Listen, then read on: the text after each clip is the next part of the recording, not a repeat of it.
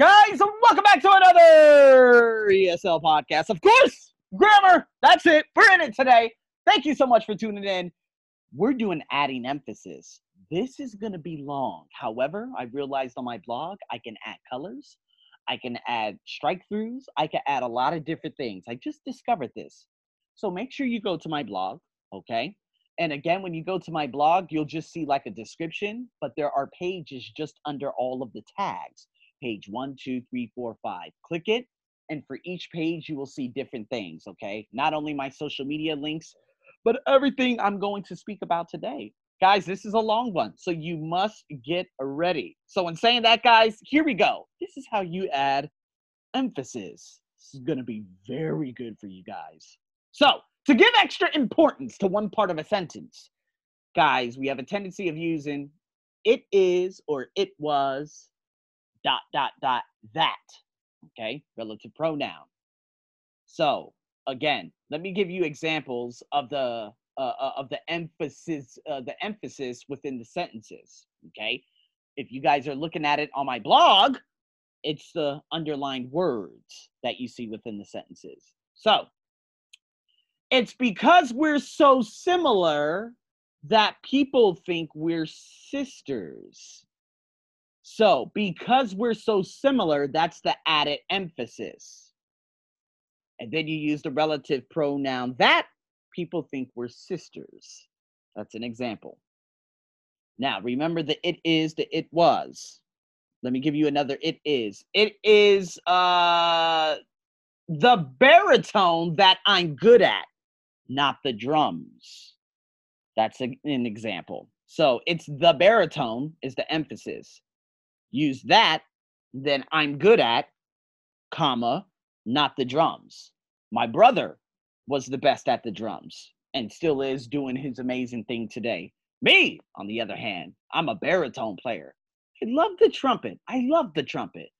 But the baritone, I don't know. It was something about that. And again, going back to my childhood, which I discussed in the previous podcast, it was those Final Fantasy VIII songs within that 4 CD masterpiece of a game that I remember hearing a baritone, and that baritone would hit notes that would capture my soul. Not so much the trumpet, but the baritone. So there it is. So going back to this, although we tend to use that in spoken English, we also can use which or who. So let me give you this one. It's the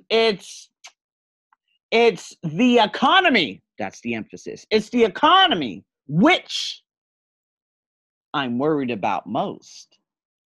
I'll say it again. It's the economy. The economy is the emphasis, which, relative pronoun, I'm worried about most. You got it? Are you following what I'm putting? Are you picking up what I'm putting down? That means, are you understanding me? So, another one, it was the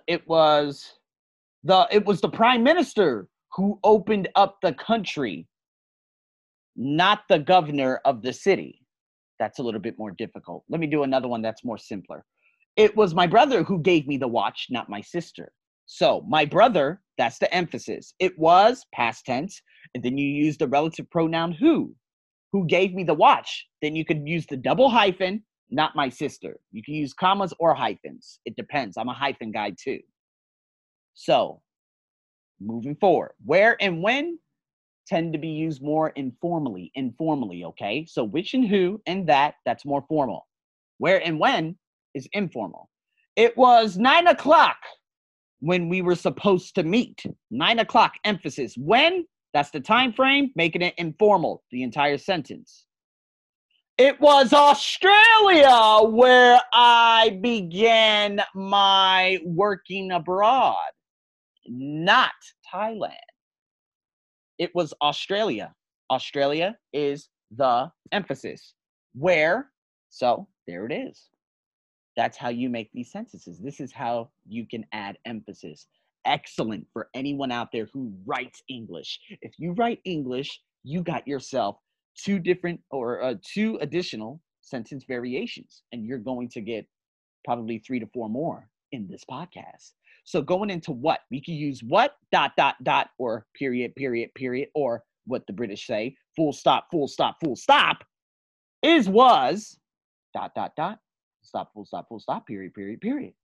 What I'd like most, or what I would, or what I had liked most for dinner is pizza. No, is. What I would like most for dinner is pizza. Pizza is the emphasis, okay? What? It's not a question. It's not a question. So this could be a little, this is more of an informal way of doing it. Normally when you see what or a question word at the beginning, you're like, okay, this has to be a question. Not necessarily. You could use it as a statement too. Let me give you another one. What you should do is, okay, what you should do is call a doctor immediately. So if someone's like, Arsenio, I feel terrible. I'm like, what you should do is call the doctor immediately, or I'm going to call 911 and they're going to come pick you up. You understand? That's the is. What was surprising was that the sun came out almost immediately. Let me say that again.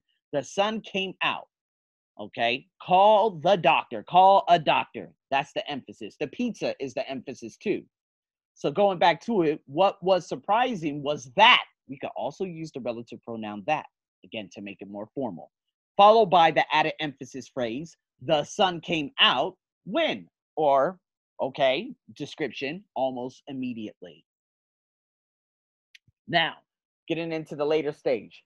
Do, did, does can be added to verb clauses for emphasis in spoken and written English. The main verb is used in the infinitive form without to, without the preposition to.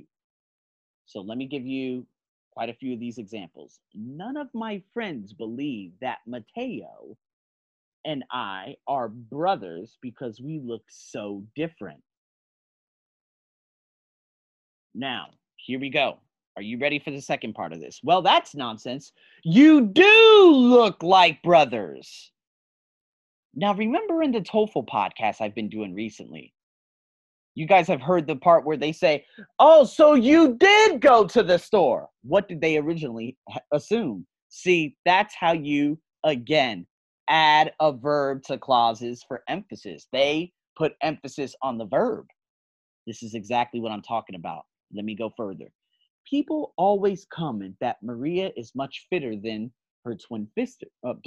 Twin sister. But Maria does go to the gym every day. So maybe it isn't so surprising. So yes, you can add the do and the does for added emphasis. If the main verb is do is repeated in the base form after the auxiliary verb to. So let me give you an example of that. My mom does most of the housework, but I do. Oh, wait. Now, there are two do's back to back. So you have to put emphasis. If you don't, it doesn't make sense. Let me give you the version where it doesn't make sense. But I do the washing up. Now, you have to put the added emphasis on the first do. But I do the washing up. My mom does most of the housework, but I do the washing up. Now, the washing up, that's what they say in England. Now, but I do, or you could say without it and just emphasize the do without using the do, without using do twice. But I do wash the clothes.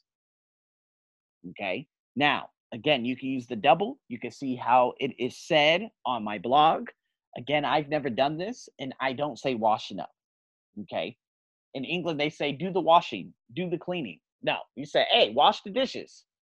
Okay. They say do the ironing. No way. In America, we say iron the clothes. All right. It's just another way of saying it. So with that being said, there are additional exercises that you can do on the blog and my Patreon. Again, if you guys want the regular version of the Patreon, the gold, the silver, the bronze, you get just the written text and everything. With the podcast, you get that in the silver badge. The gold, you would get more than that. So again, man, thank you guys so much for tuning in to another ESL podcast. I hope this helped you guys. If you have any additional questions, make sure you ask me on there or wherever. I'm your host, as always, over and out.